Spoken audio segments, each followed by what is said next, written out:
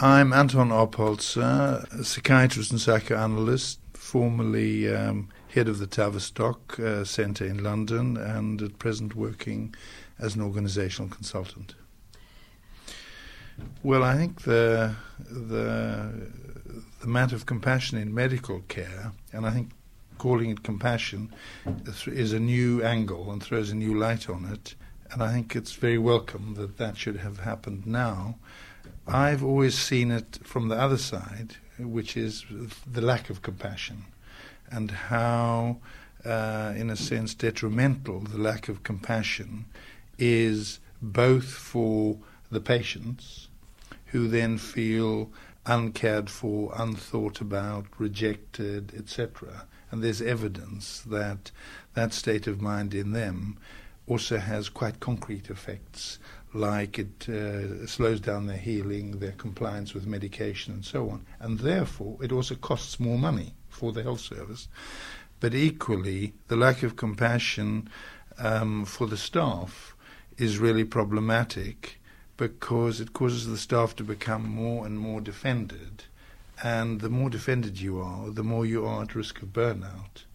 And I think the interesting thing about then falling into a state of mind which is problematic doesn't only affect you, it affects your relationship with the team, which is then again bad for teamwork, but it also is something you take home, so that you're unlikely to be completely in touch at work and compassionate and then come home and be different, or vice versa, so that the lack of compassion and the stress is then also brought home. And somebody even described in detail how the family dog could recognize pressure as the member of staff went home and ran for the bushes. So it needs to be seen as a systemic problem, both organizationally and personally. I don't think there's a complete lack of compassion. I think there's a starting point in one's professional career in which one perhaps tentatively tries to negotiate compassion. The difficulty is by the time you start your professional career, you've had your medical training or your training whatever, and a lot of that training doesn't take into account the emotional effects of dealing with people in pain, in discomfort, in distress, in insanity, etc. So that, as a doctor, but it also happens with psychologists and nurses, you've had 4, 5, 6 years of learning to turn a blind eye to the human relations aspect. There's very little training in that area. If you then have any residual compassion after having it knocked out of you by your training, you might try and have relationships with your patients and then generally find that the system overall is such that that type of warmth, compassion, relationship is somehow seen as unprofessional. So it's as if you come in and say, well, here we don't do that sort of thing. And in a sense, the traditional doctor's white coat is a sort of a distancing yourself from the patient, just as, say, the judge's wig is. It's a form of dressing up in order to say, I'm not here as a human being, I'm here as somebody in a role. And of course it's right that people should be there in a role and have clear boundaries. But if in fact the human interaction is lost, it is detrimental, as I mentioned previously, both for the patient, the team, and the member of staff.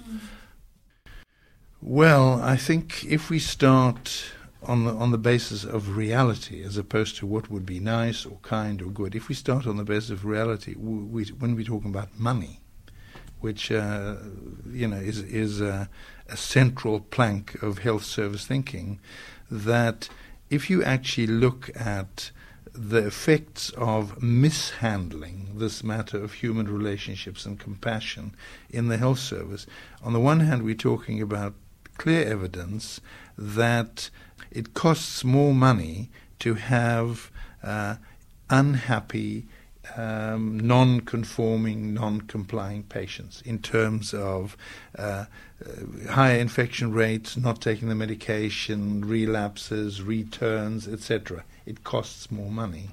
In terms of staff effects, it costs more money too, because we're talking about staff illness, we're talking about staff being on stress, we're talking about teams functioning poorly and massive litigation, hours and hours and hours being taken up by HR departments trying to sort of wiggle their way out of problematic areas.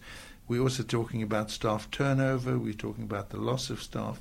If you cost that, the cost is enormous. Now, you might ask, why do I start at that end? I start at that end because that end is an end that chief executives and directors of finance understand. And if you don't speak their language, you've probably lost half your audience. But on top of that, we're also talking about humanity. We're talking about people feeling that they're cared for.